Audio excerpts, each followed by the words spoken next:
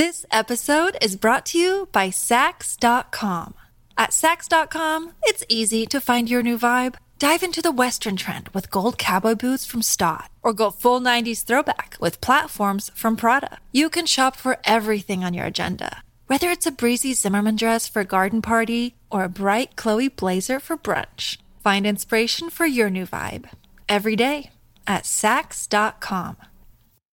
Another day is here, and you're ready for it. What to wear? Check. Breakfast, lunch, and dinner? Check. Planning for what's next and how to save for it? That's where Bank of America can help. For your financial to-dos, Bank of America has experts ready to help get you closer to your goals. Get started at one of our local financial centers or 24/7 in our mobile banking app. Find a location near you at bankofamerica.com/talktous. What would you like the power to do? Mobile banking requires downloading the app and is only available for select devices. Message and data rates may apply. Bank of America N.A., member FDIC. This is Optimal Living Daily, episode 2556. What disguises do you wear? By James Altucher of jamesaltucher.com. And I'm Justin Malik, your personal narrator. And we're going to jump right into today's post as we optimize your life. What disguises do you wear? By James Altucher of jamesaltucher.com. The guy dressed as a construction worker was begging me for money. It was 5 a.m. and I was on the corner of Wall Street and Broad. To my left was the New York Stock Exchange, and in front of me were the steps where George Washington took his oath of office. Policemen with dogs were patrolling. The guy had a hard hat on, looked dirty as if he had been working day and night in the holes and underground ecosystem that powers New York City with its wires, its sewage, its steam, its electricity. "Come on, guy," he said. "My buddy's left and now I just need $10 to get back to Staten Island because my wife is sick and I have to skip my shift this morning." Not only did he have his hard hat on, he had that orange vest with the yellow stripes so that people could see him in the dark. He had every appearance of a construction worker. I started reaching into my pocket. "Well, thanks a lot, dude," he said. But then I saw one of the cops with the dogs shake his head no. I said, "I don't have anything, sorry." And the construction worker said, "Come on, man, my wife is sick. I just need $10 to get to the ferry." But I walked on. I went up to the cop that shook his head no. "That guy is here every day," he said. "He's not a construction worker." The sun started to come up. This was in March 2009. The stock market was still crashing. The unemployment rate was skyrocketing. I was about to get fired from something. Well, from many things. I was making money from about 4 different sources, some of them competing. All of them would fire me within a month. I was scared.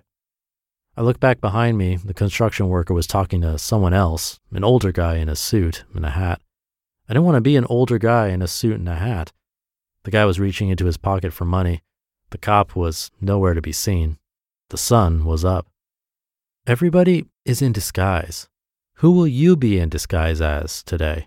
A good father, a good husband, a maniac, a good neighbor, a bored friend, an ambitious partner, an up-and-coming employee? What suit will you put on?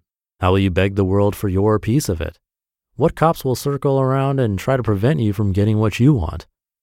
If only I could want nothing, beg for nothing, then nobody would stop me. A year later, I moved away from Wall Street. Recently, TEDx Wall Street asked me to speak. I looked down the list of speakers. Do I really want to be around these people? Do I really want to go back to that exact spot, the New York Stock Exchange? "We're trying to give a good impression of Wall Street," the sponsor said to me. "So think of something to say along those lines." Did I really want to do that? I said yes. Then a week before the event, I said no. I said I honestly had nothing to say. That same day, TEDx Huntsville in Huntsville, Alabama, asked me to speak on September 9th. I've never been to Alabama, but I'm an honorary lieutenant colonel in Alabama, the way Colonel Sanders is just an honorary colonel in Kentucky. How did I get to be an honorary lieutenant colonel in Alabama, even though I've never set foot in that state?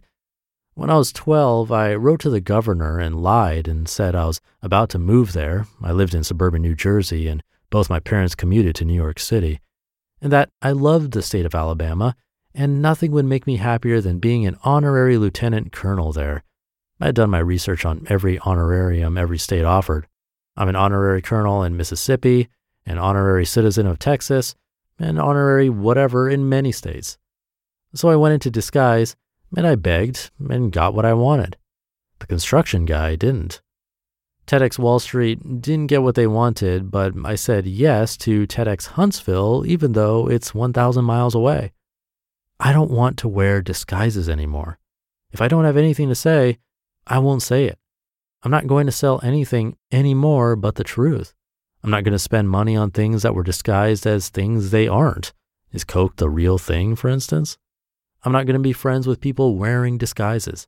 I'm not going to live in a place that's just a disguise to hide some insecurity. I'm not going to be angry at people struggling with their own disguises. And what are my disguises today? Angry thoughts from events that took place years ago? Thoughts of, I could have done X, Y, or Z in the distant past? Worries of the future? Reactions to what people say about me? Feelings like, I have to respond to just this one comment. I think back to all the disguises I've worn. I've been a master of disguise, hiding big lies, small lies, white lies, black lies. All of our misery comes from wanting at all costs to remain Tom, Dick, and Jane, normal. Our molecules, our atoms, want to burst out, but we squeeze them tight inside with our mental constipation. The real me must never be seen, or I'll be laughed at, sneered at, abandoned, and poverty will wipe itself with the last microbes that are left of me. I get scared. Most of Peter Parker's stress was that he had to hide his Spider-Man identity. This body of ours, this disguise, is in constant revolt against the abominable scam of having to endure. We don't need to do that anymore. When you take the disguises off, the superficial feelings of failure, of anger, of sadness that society has programmed into us, when you just peel the past off and refuse to worry about the future, you become the superhero you were meant to be. The first person you then save is yourself. Then the world down below will see you swinging free from rooftop to rooftop. TEDx Huntsville told me I could speak about whatever I wanted. I'm going to go to a place I've never gone before and speak about something I've never spoken about before. And if every day I keep shedding my disguises, a practice my mind will try and refuse to give me the courage to do, maybe I can say something I'll be proud of. You just listened to the post titled, What Disguises Do You Wear? By James Altucher of jamesaltucher.com. This episode is brought to you by Sax.com. At Sax.com, it's easy to find your new vibe. Dive into the Western trend with gold cowboy boots from Stott, or go full 90s throwback with platforms from Prada. You can shop for everything on your agenda, whether it's a breezy Zimmermann dress for a garden party or a bright Chloe blazer for brunch. Find inspiration for your new vibe every day at Sax.com. When you need mealtime inspiration, it's worth shopping Kroger, where you'll find over 30,000 mouth-watering choices that excite your inner foodie. And no matter what tasty choice you make, you'll enjoy our everyday low prices, plus extra ways to save, like digital coupons worth over $600 each week. You can also save up to $1 off per gallon at the pump with fuel points. More savings and more inspiring flavors make shopping Kroger worth it every time. Kroger, fresh for everyone. Fuel restrictions apply. Thank you to James.